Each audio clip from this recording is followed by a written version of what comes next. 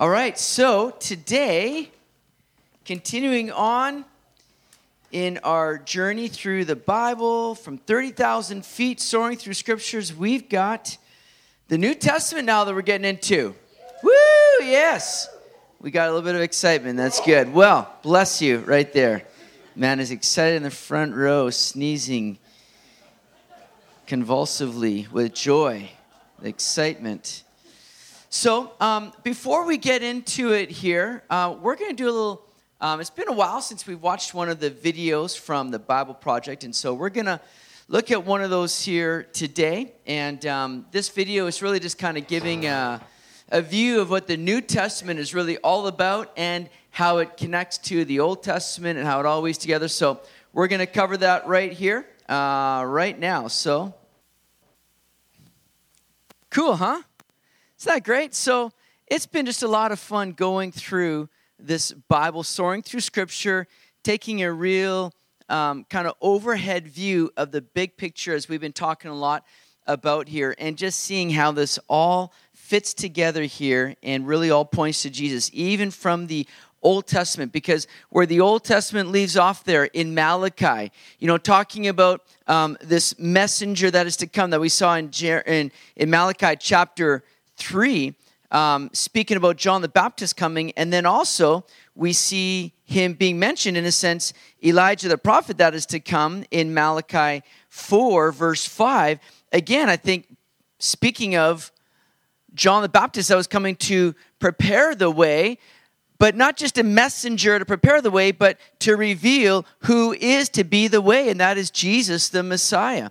And so Malachi, I didn't talk a lot about that at the end of Malachi with Elijah coming, because a lot of people read that and they go, what is this talking about? Well, Jesus, remember, he said about John the Baptist that there's one like Elijah here, in a sense, a greater than Elijah, speaking of John the Baptist who is preparing the way, but then also, I believe, having another far fulfillment, because I believe Elijah will indeed come again before the day of the Lord as one of the two witnesses that we see of in Revelation. And so those are some of the things that we saw the Old Testament leaving off with, but now into the Gospels, we see that narrative just again kind of picking up here, this one that is coming who is to be the way. And it's what the whole Bible is all about, just pointing to Jesus, because we don't have two testaments in the sense because, the Old Testament was kind of dated and broken and we need a New Testament. No, the Old Testament was not broken. The Old Testament was, again, God's plan coming together. And now the New Testament is seeing that plan even more so unfolding in and through the person of Jesus Christ. It's been said that the Old Testament is Jesus concealed and the New Testament is Jesus revealed. Or you can say what the Old Testament anticipates, the New Testament authenticates. What the Old Testament predicts, the New Testament presents. You see, Jesus is that scarlet thread that weaves all the way through Scripture, holding it together in a sense. It's one complete package. That's that unveiling of God's redemptive story for humanity. And like I'm saying here, it's all been provided through the promised one, the Messiah, Jesus Christ. That was all predicted, pointed to in the Old Testament. And now as we move into the New Testament, we begin to see the Messiah come and emerge and reveal himself and reveal this great plan of redemption of God. So the New Testament begins with some very familiar books for us, known as the Gospels. I think it's probably the books that would be the most read of the Bible. I'd say that people gravitate to a lot because it's great to read the stories, the narrative, the different acts of Jesus Christ. And so the Gospels are here, Matthew, Mark, Luke, and John. And that word gospel simply means good news. That's what we're reading here. It's the good news of Jesus Christ. It's what the world has been waiting for, that the Messiah has come and that he comes with salvation for all. That's good news, isn't it? So that's why we have the Gospels here. And we have 4 Gospels. Those first 3 Gospels, Matthew, Mark, and Luke, are known as the Synoptic Gospels. And that word synoptic really simply means, it comes from 2 Greek words, syn and optikos, meaning to see together. So when we have the Synoptic Gospels, Matthew, Mark, and Luke, it just means that they're all looking through a common kind of lens here. They all look at giving that account of Jesus, providing a synopsis, a common summary. Now, the fourth gospel, John's gospel that we're enjoying, I hope we're enjoying on Sunday mornings here, John's gospel takes quite a bit of a different view than the synoptic gospels do, because the synoptic gospels all contain very similar material between them.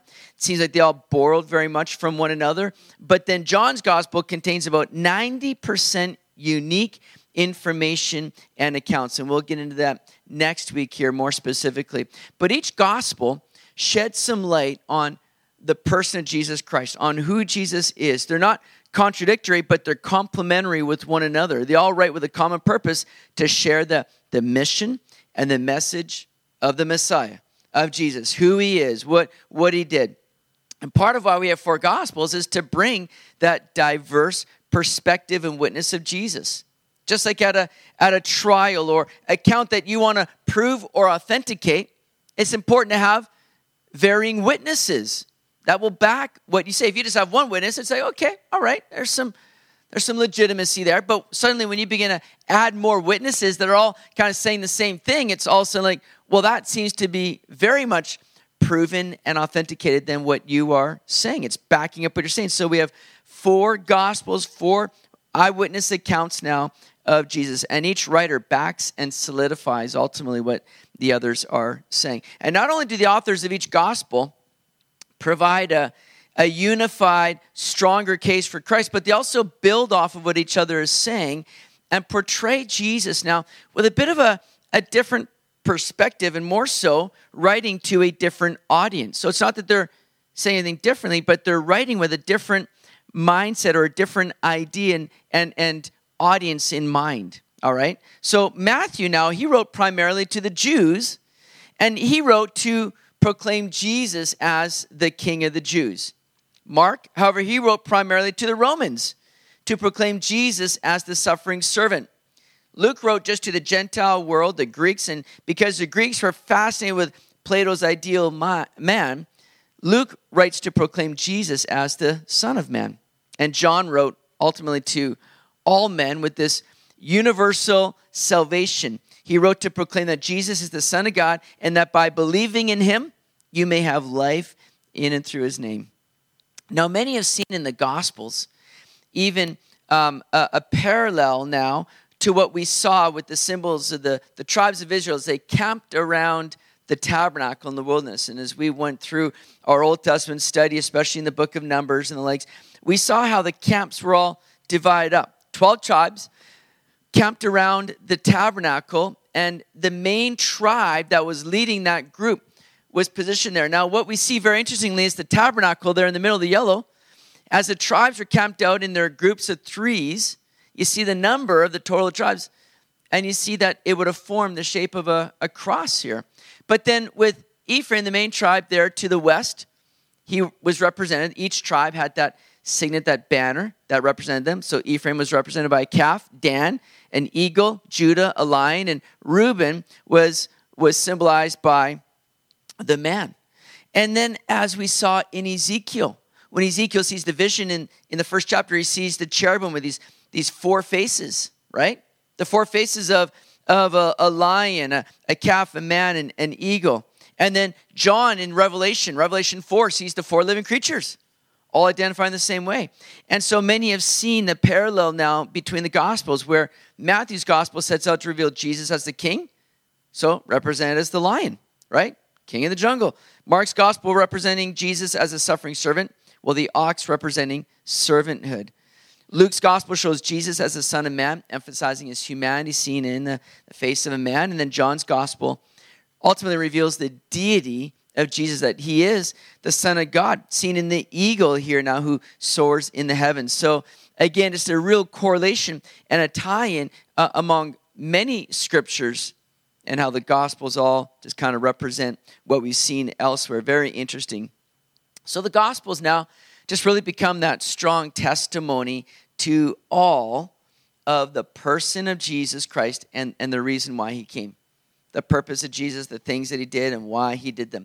Now, we mentioned before that as we move out of the Old Testament, come in the New Testament, it's known as that intertestamental period because it was a period of 400 years.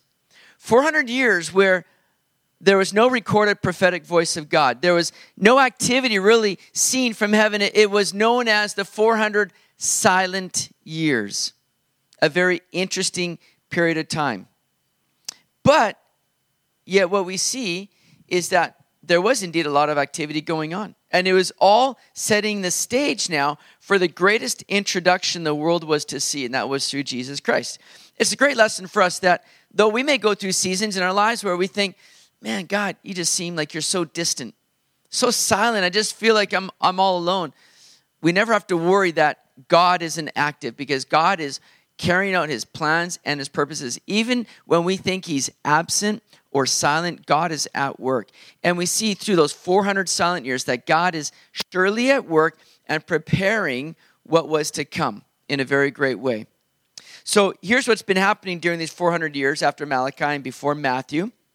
And there's a lot of historians that differ in their dating. So these dates are very approximate, but we'll briefly go through this because there's a lot to kind of see here. But ending off where the Jews had returned from Babylon in captivity and returned to their homeland. Well, in 480 BC, Xerxes the Persian was victorious against the Greeks at Thermopylae and was defeated at the Battle of Salamis. Actually, it was a storm that defeated him. That was the last bit of the east for world dominion.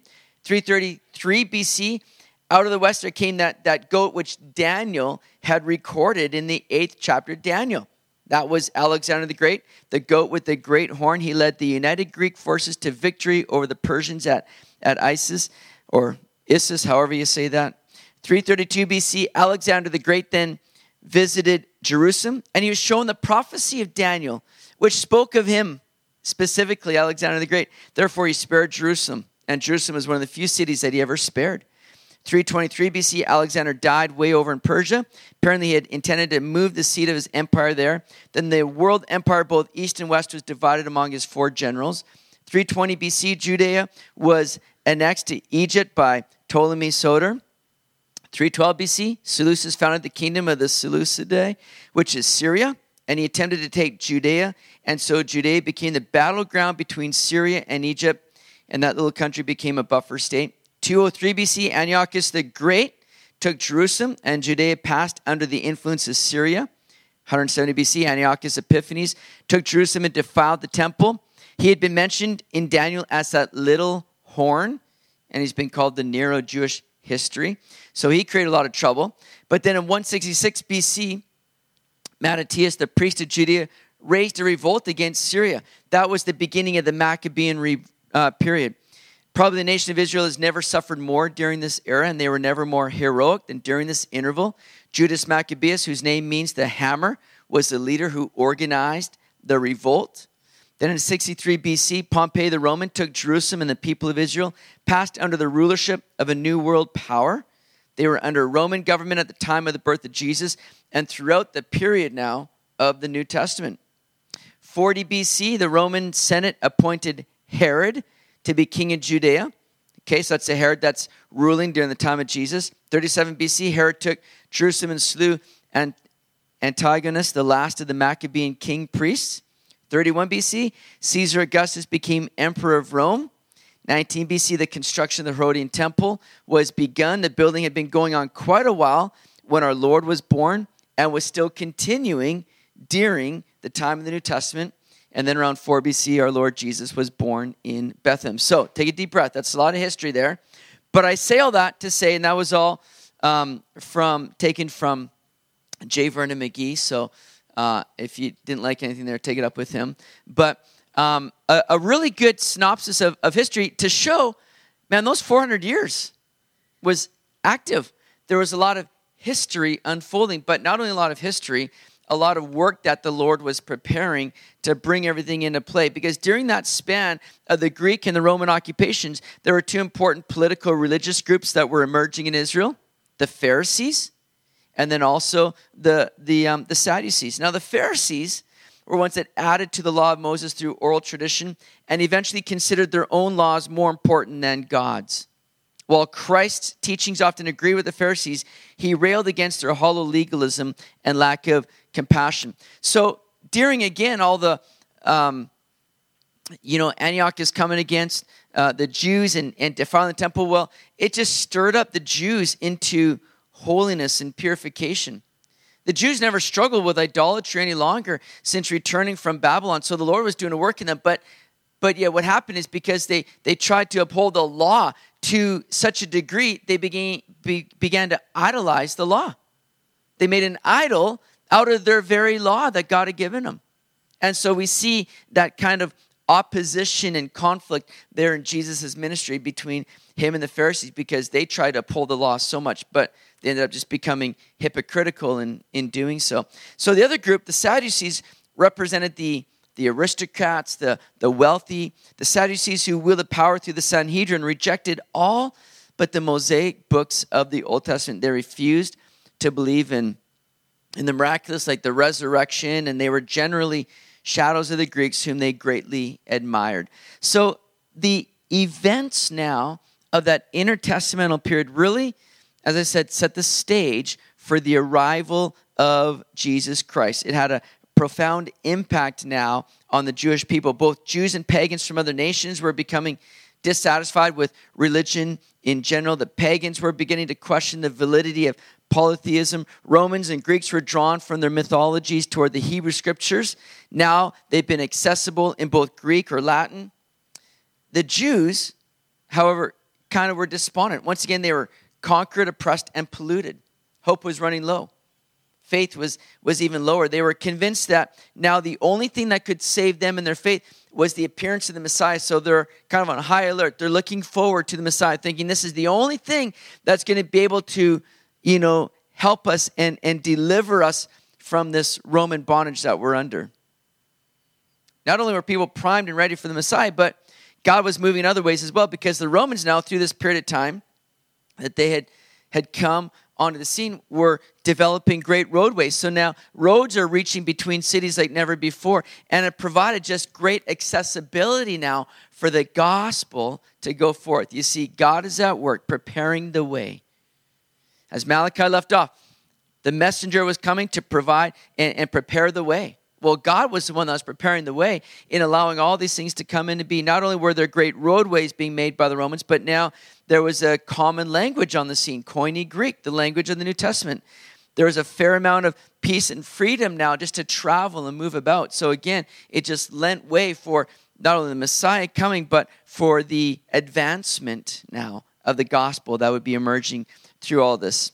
God's timing for what he does is always right on time, wouldn't you say? It's always perfect timing. So now Matthew's theme, as we look at the Gospel of Matthew, and we're going to cover Matthew and Mark here briefly here tonight, but Matthew's theme in writing this Gospel is the kingdom of heaven. That term is used some 31 times in this book, and the term kingdom of God is seen another 5 times. You see, if we're going to have a kingdom established, we need to have a king, right? And Matthew sets out to show the lineage of the king, to prove that Jesus is the rightful heir to the throne, that he is the Messiah they've been looking for. He is the right king here. So Matthew sets out to do just that. In fact, the whole book can be broken down into the steps of his kingship. Look at how the outline in Matthew kind of breaks down for us. First of all, we see the preparation for the king. We see the principles of the kingdom. We see proofs of the kingly power, parables of kingdom life, and the passion and power of the king. Now, Matthew was one of the disciples that was called by Jesus, right? Matthew is also known as Levi in the Bible. He was a tax collector. And tax collectors were people that were not too well liked by those in Israel. Because to be a tax collector meant that you were kind of partnering with Rome, collecting taxes on their behalf. So you were seen as somewhat of a traitor. But yet in Jesus calling Matthew, he shows that he's reaching out to all people, all right? Now I can just imagine some of these board meetings they had with the disciples got pretty lively here, because you got people that were zealots, that were on fire for very, very patriotic for Israel, and you got Matthew that was seen as a traitor in a sense. So I can imagine that these disciples had a lot of fun together here and a lot of tension, no doubt. But here's Matthew now, this man that's called by Jesus, becomes one of the followers of Jesus. He leaves all behind, follows Jesus. And Matthew wrote his gospel most likely around, we're not sure when exactly the dating for this gospel is, but probably around 60 to 70 AD. Some believe maybe a bit of an earlier date, but let's say 60 to 70 AD was when this gospel is written. And Matthew begins chapter 1 here with the genealogy of Jesus. See, again, if he's going to show that Jesus is the rightful heir to the throne, he's got to give the credentials of Jesus and his rightful place to the throne. And it all comes through the line of David. So Matthew records this lineage all going back to David. And not only back to David, but going back to Abraham, all right? Their great hero of the faith, one of their great forefathers here.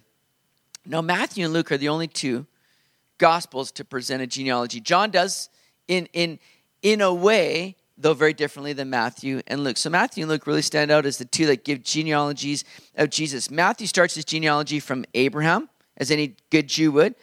Remember, Matthew is writing to the Jews specifically. So he goes from Abraham to David and down the line of David through all of the various kings. Luke and Matthew's genealogy differ from David down to Joseph, because Matthew follows Joseph's line to David, Jesus' legal right to the throne, whereas Luke follows Mary's line to David, which is Jesus' natural link to the throne. Remember, Joseph is not his, biological father, all right? But yet adopted in a sense, and so it shows that he had a legal right to the throne. And Matthew breaks down this genealogy of Jesus. He summarizes the various big events that are important in Jewish history. Look at verse 16 and 17 of chapter 1. And Jacob begot Joseph, the husband of Mary, of whom was born Jesus, who is called Christ. Now, again, just to be clear, a lot of people look at Jesus Christ as first name, last name, right? And put his middle initial H in there, and that's whatever that, Yahweh, whatever. But Christ is not his name. Christ is his title. Christ means Messiah. So when we see Jesus, who is called Christ, it's saying, Matthew's saying, this is Jesus who is the Messiah. All right? And then in verse 17, so all the generations from Abraham to David are 14 generations. From David until the captivity in Babylon are 14 generations. And from the captivity in Babylon until the Christ are 14 generations. So we see these kind of three big events that are highlighted, with them all being divided up by 14 generations. So again, just shows this kind of natural symmetry by dividing it up these ways. Now, why 14? The simplest explanation is, as Cale Barker said, is that 14 observes the numerical value of David. In Hebrew writing, all of the letters all have a value system to it, a designated number to it. So the numerical value of David, taking the D and the V and the D, right? No vowels. So taking that name, it adds up to 14. And by the symbolism, Matthew stresses the promised son of David, the Messiah, has come. So that's a possible and simple explanation to why 14 are given here. Now, one of the key words in Matthew's gospel is the term fulfilled. Fulfilled. You'll see that written oftentimes in Matthew's gospel. Matthew referred to more Old Testament books than any New Testament book did. Many Old Testament passages are quoted in Matthew's gospel to show that Jesus has fulfilled all that was spoken of the Messiah. Again, to show that Jesus is validated by the way that he fulfilled Scripture. All right? We've seen a lot of people in history come onto the scene and say, hey, I'm the Messiah. Well, great. Let's find out where you're born. Well, I was born down in Los Angeles. Well, sorry, you're not the Messiah. Because the Bible says the Messiah will be born in Bethlehem, right? And so you can begin to see by asking people questions that might claim to be the Messiah. Listen, have you fulfilled all these scriptures? Only one has, it's Jesus. And Matthew sets out to show how these scriptures have been fulfilled, and Jesus has fulfilled them to show and validate that he is, again, the Messiah, the King, the one that they're waiting for, the one that they're looking for. Now, the Gospel of Matthew ultimately centers around 5 major discourses. We see, first of all, the Sermon on the Mount, chapters 5 to 7. We see the mission discourse where Jesus calls and commissions his disciples, chapter 10. We see the kingdom parables in chapter 13. We see the community discourse, or how Jesus begins to show how his people need to walk in this childlike faith, in chapter 18. And then we see the Olivet Discourse, this eschatological teaching that Jesus gives, end times discussion, chapters 24 and 25. So we're going to tonight just kind of highlight a few of these discourses. Now, much of what Matthew centers on is all revolving around the things that Jesus said. 60% of the book is the recorded words of Jesus. So Matthew really takes time to share the things that Jesus himself said. So centered around these 5 discourses and teachings that Jesus gives. So turn to Matthew 5. Let's start with the Sermon on the Mount. Let's read here Matthew 5, verse 1 to 2. Let's go verse 1 to 12. Let's read this whole Beatitudes here. This is a great passage. It says here, "And seeing the multitudes, he went up on a mountain, and when he was seated, his disciples came to him. Then he opened his mouth and taught them, saying, 'Blessed are the poor in spirit, for theirs is the kingdom of heaven. And blessed are those who mourn, for they shall be comforted. Blessed are the meek, for they shall inherit the earth. Blessed are those who hunger and thirst for righteousness, for they shall be filled. Blessed are the merciful, for they shall obtain mercy. Blessed are the pure in heart, for they shall see God. Blessed are the peacemakers, for they shall be called sons of God. Blessed are those who are persecuted for righteousness' sake, for theirs is the kingdom of heaven. Blessed are you when they revile and persecute you and say all kinds of evil against you falsely for my sake.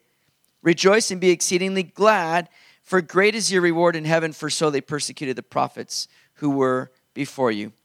So the Sermon on the Mount begins with what's known as the Beatitudes. It's a favorite passage among many.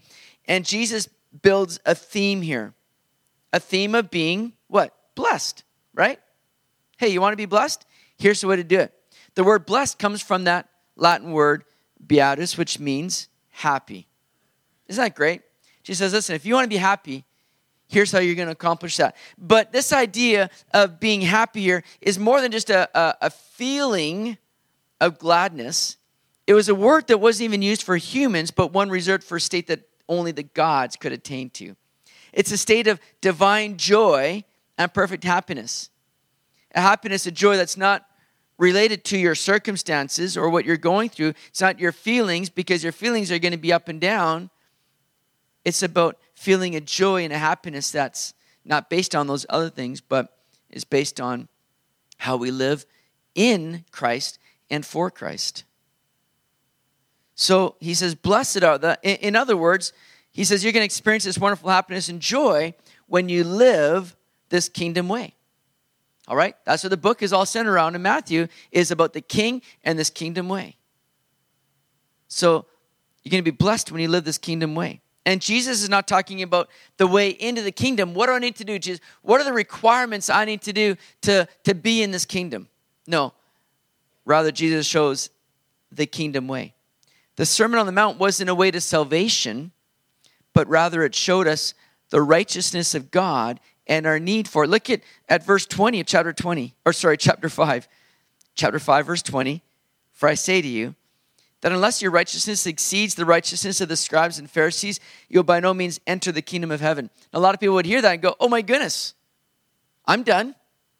Because they're looking at the Pharisees and the scribes and looking at this act of holiness that they're putting on, where they portrayed themselves as completely righteous and pure and upholding the law completely. And everybody else looked at them and thought, oh, I'm so far from that, I can't do it. Well, Jesus says, unless your righteousness exceeds that, in other words, what he's saying is, it's not by what you do. It's not by your righteousness that you're going to enter in the kingdom. It's through the righteousness of Christ. You need the righteousness of God to accomplish this. And so when we need the righteousness of God, we need to recognize that I'm not righteous in myself, that I need help. And that's what Jesus begins to set out for us here ultimately. So what Jesus is doing here, he's teaching about the character of the kingdom. He taught it's a matter of the heart. It's an attitude. That's why it's called the Beatitudes, right? Here's how you need to be. It's not do attitudes or do actions. It's the way that we are to be. Jesus is a lot more concerned about who we are than what we do. But when we take care of our character, proper conduct is going to follow. right conduct flows from right character.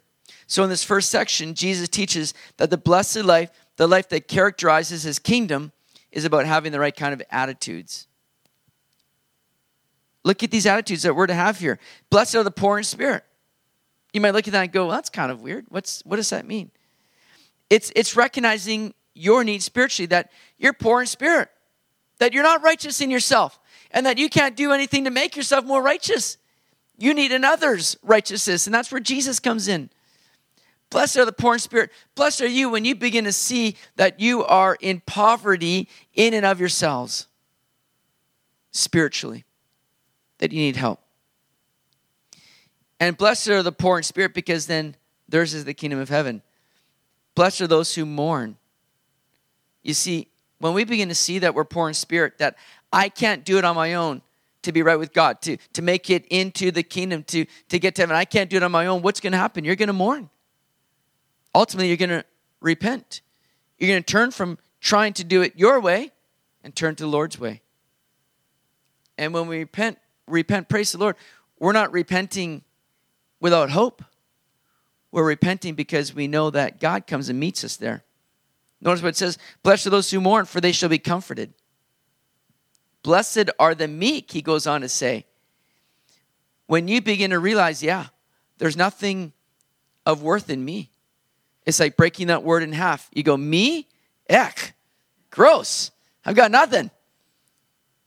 I can't put any merit on myself here. Blessed are the meek, for they shall inherit the earth. It's walking in that humility, you see. And then blessed are those who hunger and thirst for righteousness. You see, what's going to happen when you begin to empty yourself of self, when you begin to realize there's nothing worth in me that's going to fit me for the kingdom. There's nothing I can bring to the table. I need to empty myself. What's going to happen? Well, when you empty yourself, you're going to get hungry. But you're going to be hungry for the right things. You're going to hunger and thirst for the righteousness of God, it says here. When you hunger and thirst for righteousness, blessed are you, because what's going to happen? The Lord's going to fill you then. You're going to be filled. You're going to be quenched. You're going to find what you've truly been striving for, because it's only found in and through Jesus. And then blessed are the merciful, for they shall obtain mercy. Man, when we begin to realize that, I'm only going forward to the mercy of God. We receive mercy, we give mercy. We shall be merciful and obtain more mercy. Blessed are the pure in heart, for they shall see God. Blessed are the peacemakers. So the Lord is really identifying this character of the kingdom way, isn't he? In the Beatitudes. The way that we are to be. It's not about doing. It's about who we are to be in our character. Recognizing it's only through the Lord. So, Sermon on the Mount, he continues to go on and reveal the law versus how we're to be now, right? The law said this, but this is what Jesus now says. He begins to reveal this way of righteousness that's only found in him, that exceeds the law, essentially. So the Sermon on the Mount really deals with that character of those that are part of the kingdom, that are in Christ, how we're to live. And then we move from the Sermon on the Mount to look at that next discourse, which is the mission discourse, the calling or the commissioning of the apostles. Look at chapter 10, verse 5. Matthew 10, verse 5. It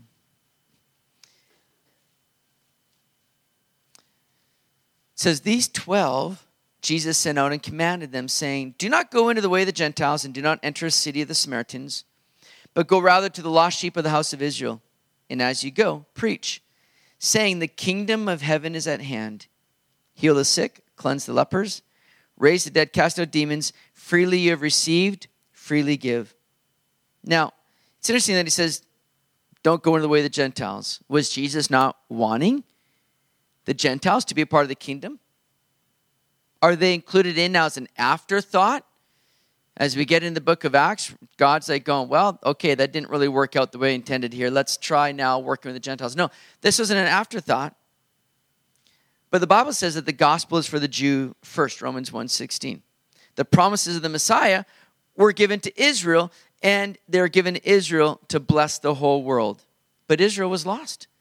They weren't fulfilling the things that God had called them to do, right? They're not doing their job. And so after Jesus' resurrection and after the rejection of Jesus by the Jews, the apostles would then be sent into the whole world. Right now, the call is going out once more to Israel to stir them up because they had a role in being a light to the world. So the gospel goes to the Jew first, but it's for all people. And the Jews, in their rejection of the Messiah, then the gospel began to spread. Where we're living now in the Gentile ages, age of grace, the church age right now, where the Jews have been set aside to a degree because of their rejection. So he calls these 12, and they go out, and then we see just again, as the book of Acts unfolds, many of these are going out, taking the gospel out to the whole world now at that point. Well, then in chapter 13, we see the kingdom parables discourse. Now, what's a parable? We see a lot of parables in the Gospels. The Greek word parabole means para, alongside, and bole means to cast. So a parable means to cast alongside or to place one thing alongside another. And so what Jesus is doing when he's using parables is he's placing a truth or a spiritual lesson alongside an earthly story.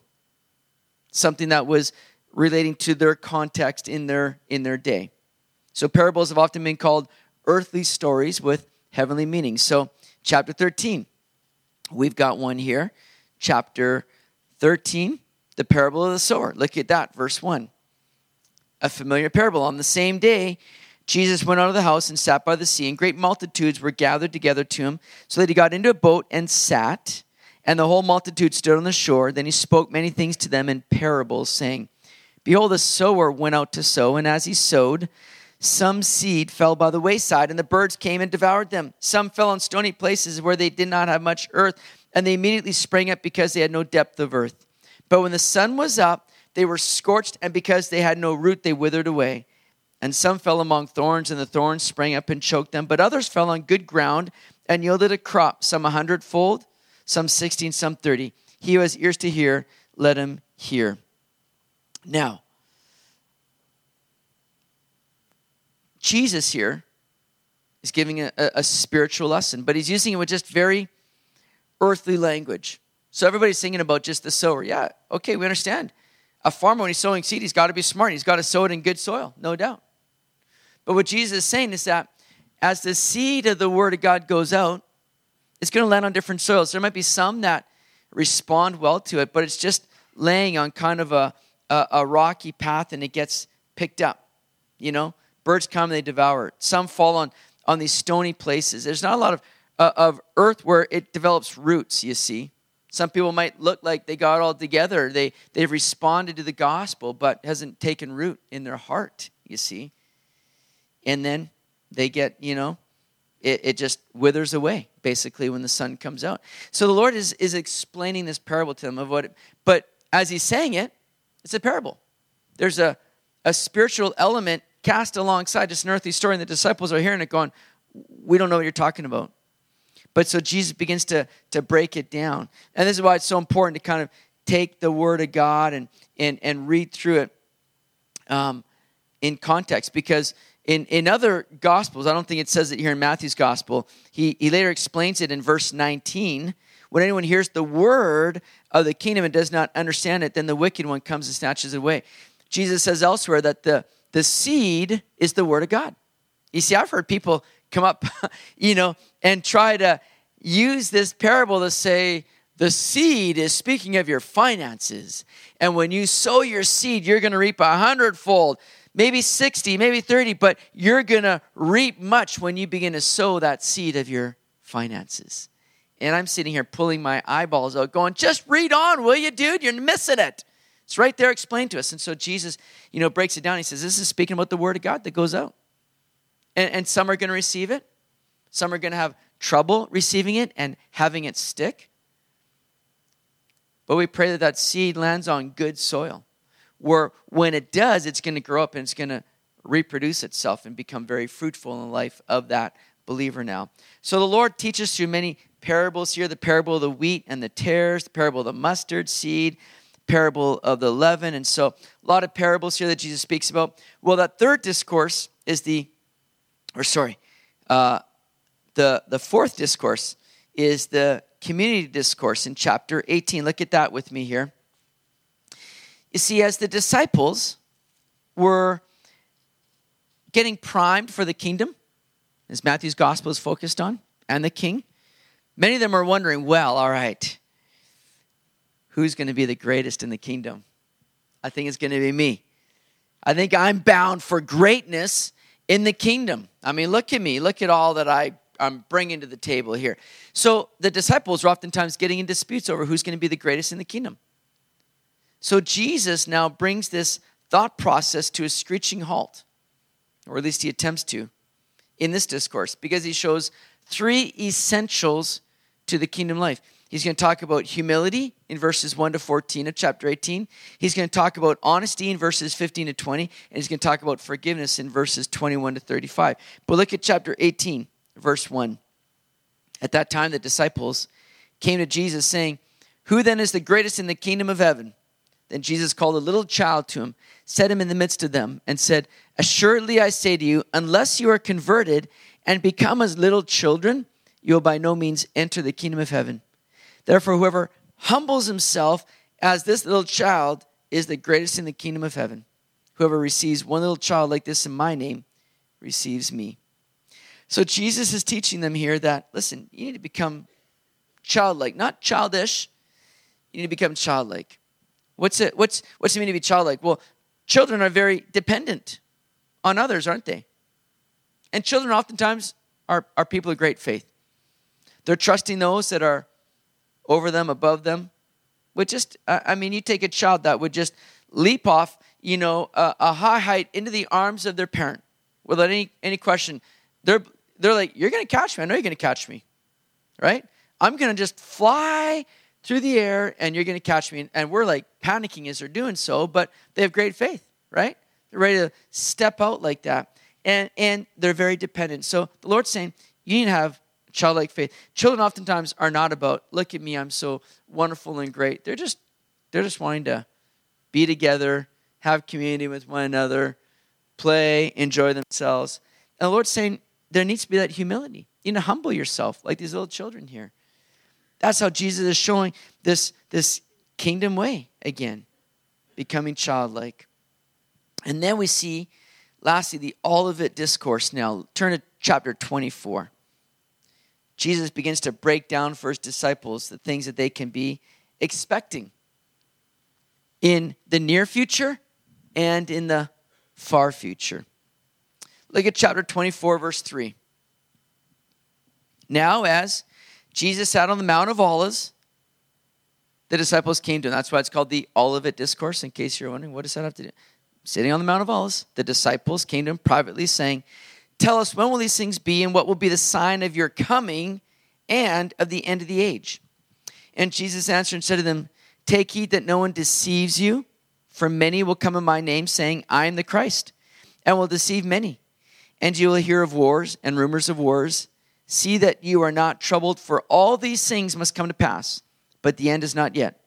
For nation will rise against nation, and kingdom against kingdom, and there will be famines, pestilences, and earthquakes in various places. All these are the beginning of sorrows. Then they will deliver you up to tribulation and kill you, and you will be hated by all nations for my name's sake. And then many will be offended, will betray one another, and will hate one another. Then many false prophets will rise up and deceive many, and because lawlessness will abound, the love of many will grow cold. But he who endures to the end shall be saved.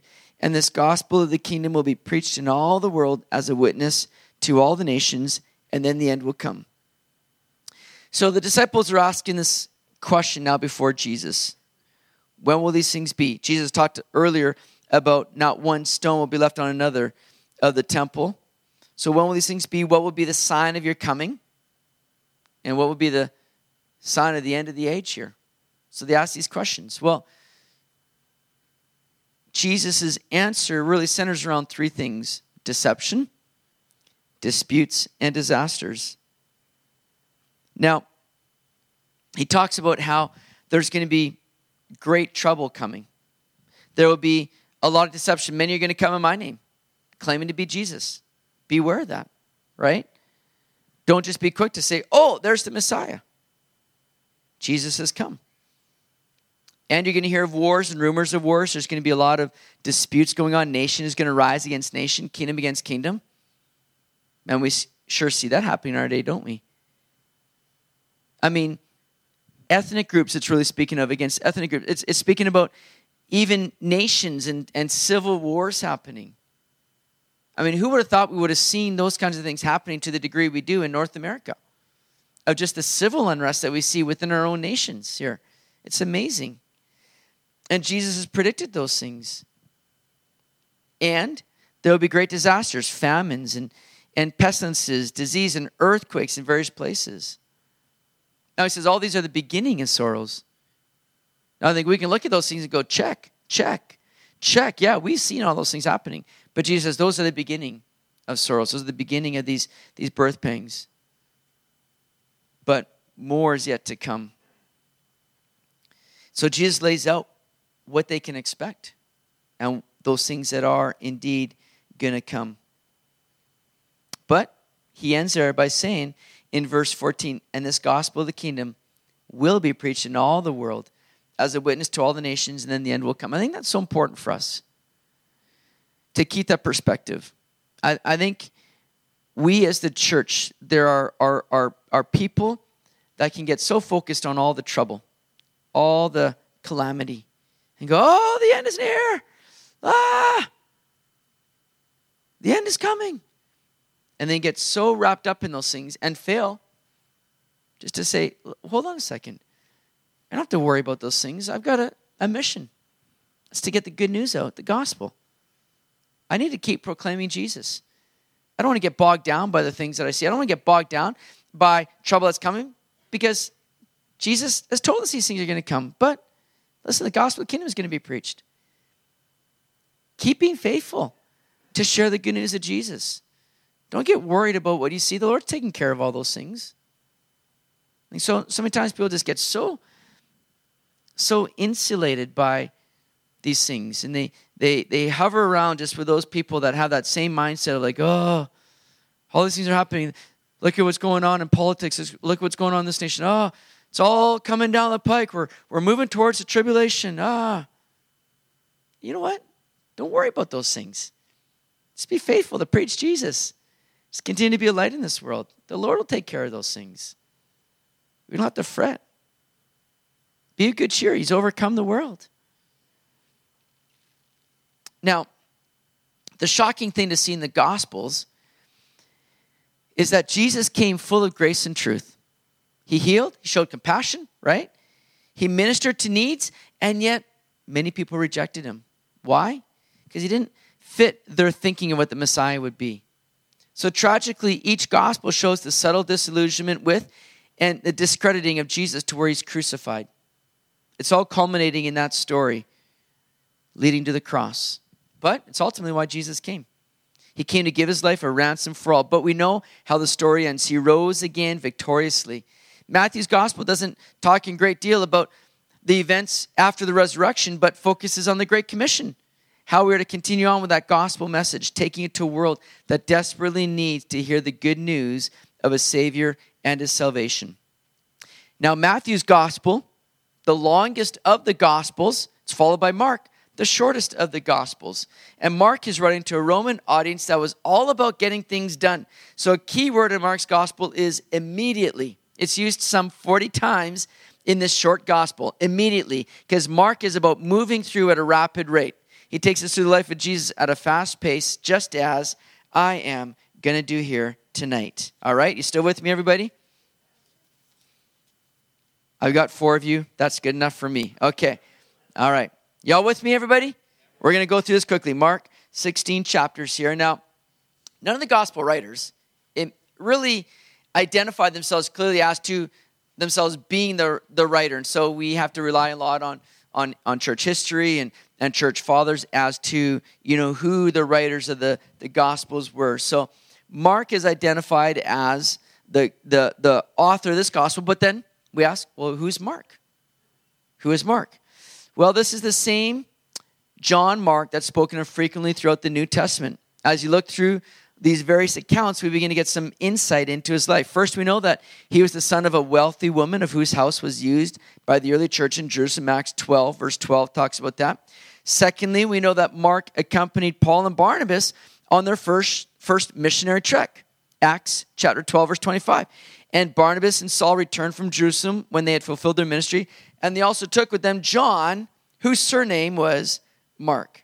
Now, Mark would have been a very young guy during the ministry of Jesus. And it's believed that he wasn't really even an eyewitness to the ongoing ministry of Jesus. So how does a guy like this record for us an account of Jesus' life? Well, this is where there's another important relationship in Mark's life, and that was his relationship with Peter.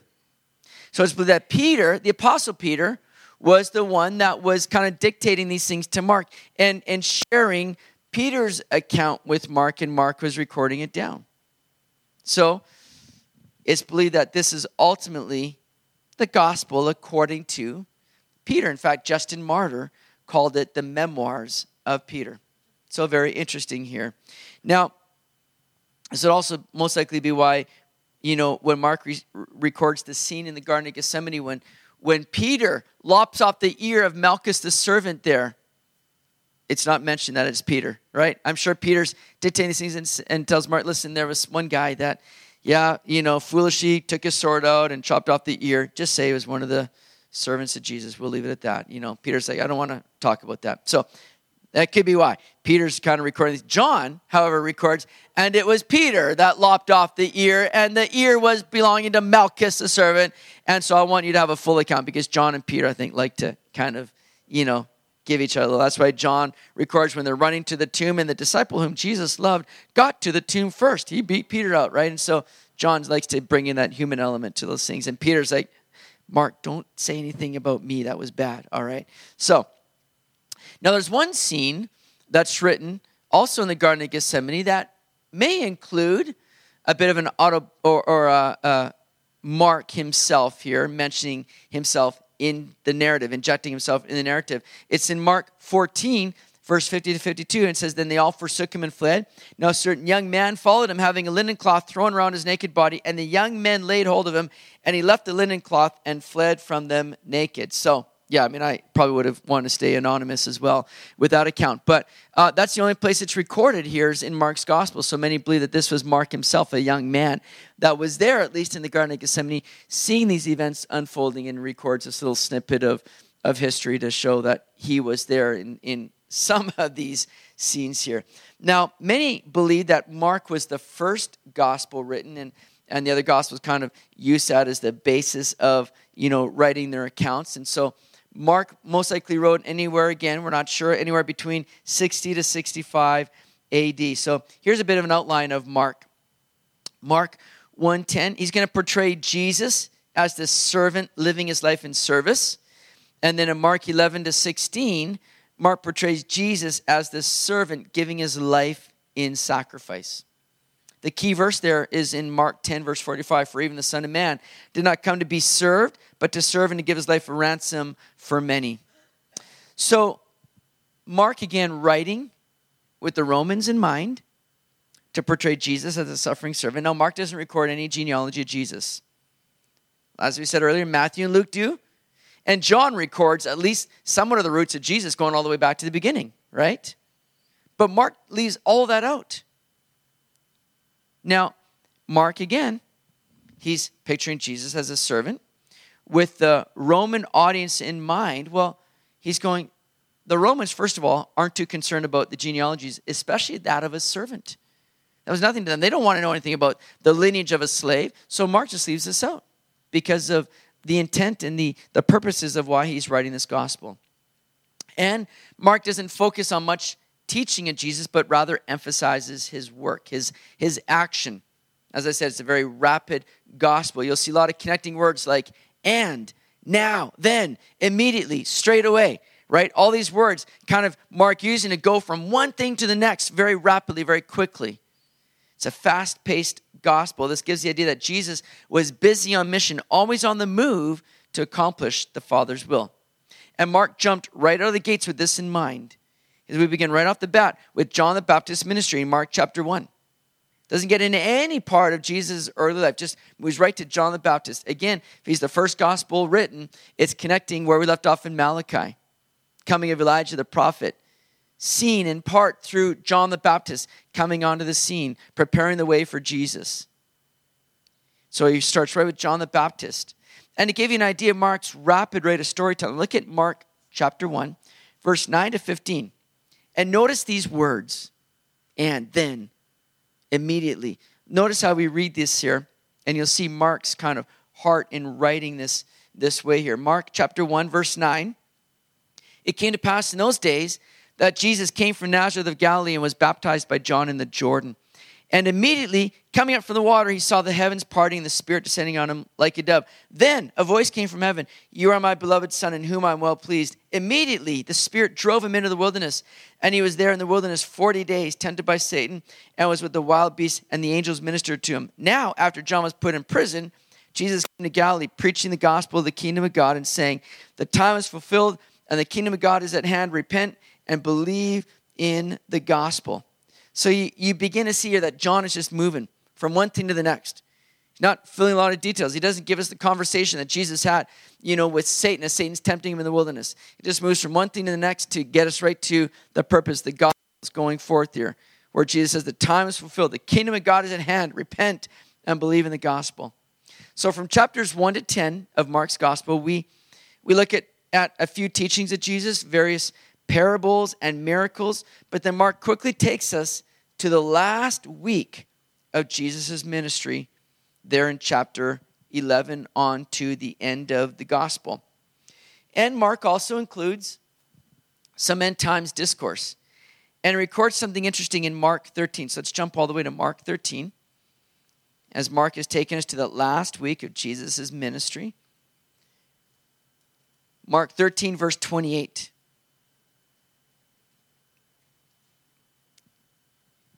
He says here, "Now learn this parable from the fig tree.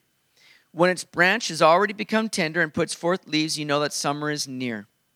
So you also, when you see these things happening, know that it is near at the doors. Assuredly, I say to you, this generation will by no means pass away till all these things take place. Heaven and earth will pass away, but my words will by no means pass away." So, the fig tree here that Mark mentions, that Jesus brings up, as is elsewhere in the Gospels, the fig tree is a representation, a symbol of Israel. So basically, Jesus is saying, when you see it budding and bearing fruit, you know that summer is near. Well, many people have seen this as being fulfilled in Israel when they became a nation again in 1948. Israel was kind of dead as a nation, but then it began to bud, it began to bear fruit. When they became a nation, they became a fruitful nation, even to this day. And he says there, this generation will by no means pass away till all these things take place. Well, what is Jesus speaking of by generation? Some believe he's speaking of just the Jewish race as a whole, that the Jewish nation would not, fail or cease to be a nation till all those things are fulfilled. Others believe that perhaps the generation was speaking of those that were alive when those signs began to take place, when Jesus said those things. Some believe it's speaking of the generation that will be alive when these things begin to take place, as we've seen here in our recent days. And so many people go, okay, all those that were alive around 1948, well, let's see, what's the generation, 60, 70, 80 years? And so we're counting the days, and is it speaking of 1948 or 67 when, they took Jerusalem over again? So many people are trying to do all these things. Either way we look at it, I believe that the days are close. And the Lord has given us certain hints and things in his word to show that, listen, when you see these certain kinds of things happening, just know that time is close. Now, I personally believe that we're a generation that's living when I believe we'll see the rapture take place. I believe we're seeing things unfolding in human history and events taking place that the Bible has prophesied that are just right here before us. I think we're living in that day. But regardless of what happens, if I were to die without the rapture taking place, I don't think I'll be dying and going, Lord, what happened? I thought your word said this, your word not come true. No, the Lord says, listen, my word will by no means pass away. In other words, his word will always stay true. He'll always stay true to his word. It's going to last. When everything else may be failing, his word will never fail. We'll never have to worry again about, all these things coming to be. It's going to happen. And yeah, we may believe it's going to happen in our day, but if it doesn't change God's word from being fulfilled, because he'll fulfill his word perfectly and exactly. So the last half of Mark's gospel primarily centers around the cross of Jesus. In fact, the Gospels focus more explicitly on this message than anywhere else in the Bible. Mark, with his fast pace and focus on Christ's servanthood, is a powerful demonstration. Skip Heitzig said this, in all 4 Gospels, only 4 chapters are spent on Jesus' life before he began his public ministry. 85 chapters deal with the last 3.5 years of his life, and 29 of those are spent on the last week. 13 chapters on the day of his execution. See, the cross wasn't an accident or an afterthought or God's reaction or reacting to Jesus' suffering like it was unanticipated. Jesus is the lamb slain from the foundation of the world. The cross was God's plan all along. All Old Testament history anticipates it. All New Testament history looks back to it. And that's what the Gospels are certainly centering on. Yeah, going through the ministry of Jesus, moving from his Galilean ministry, moving towards Jerusalem when he would be arrested, sentenced, and put on trial, and then taken to the cross. All leading to that culmination where Jesus would pay the fine for all of humanity. When he would take the wrath of God for our sins, that he might redeem us, cleanse us, forgive us, and be able to give us new life. It's all centered in and around the cross. The Gospels all take great importance in leading us to that and sharing that and showing that Jesus is the one that's come to fulfill all the promises that the Old Testament spoke of and see them all revealed in and through him and accomplished through the work that he did for all of us. We're so glad for that. So that's Matthew and Mark. Next week we'll finish the Gospels looking at Luke and John and continue on going through the New Testament here, the Bible from 30,000 feet. So let's pray and we'll wrap it up right there. Lord, we thank you that, God, you came to this world. Lord, we thank you that you came to reveal who you are, to reveal truth, to reveal that you are the way, the truth, and the life. And you came to fulfill that which we couldn't do for ourselves. You came to pay the ultimate price in laying your life down. Lord, Mark's gospel revealed to us that you came to seek and save the lost. You came to give your life as a ransom for all. And we thank you that you've done that. And Lord, I pray that we will continually look to you and the work you've done. That we wouldn't be looking to ourselves or thinking that we need to do more, we need to try harder, but rather look to you and rest in you, knowing that you've done it all. And that, as we've seen in Matthew's Gospel, the Beatitudes, that we'd simply live out this character, this attitude of this kingdom life we enjoy in you and because of you, Jesus. So strengthen us, help us, lead us on, Lord. We pray that we would be those that are representing you and spreading this great news, this good news of Jesus Christ. So we ask this now in your name, Jesus. Amen.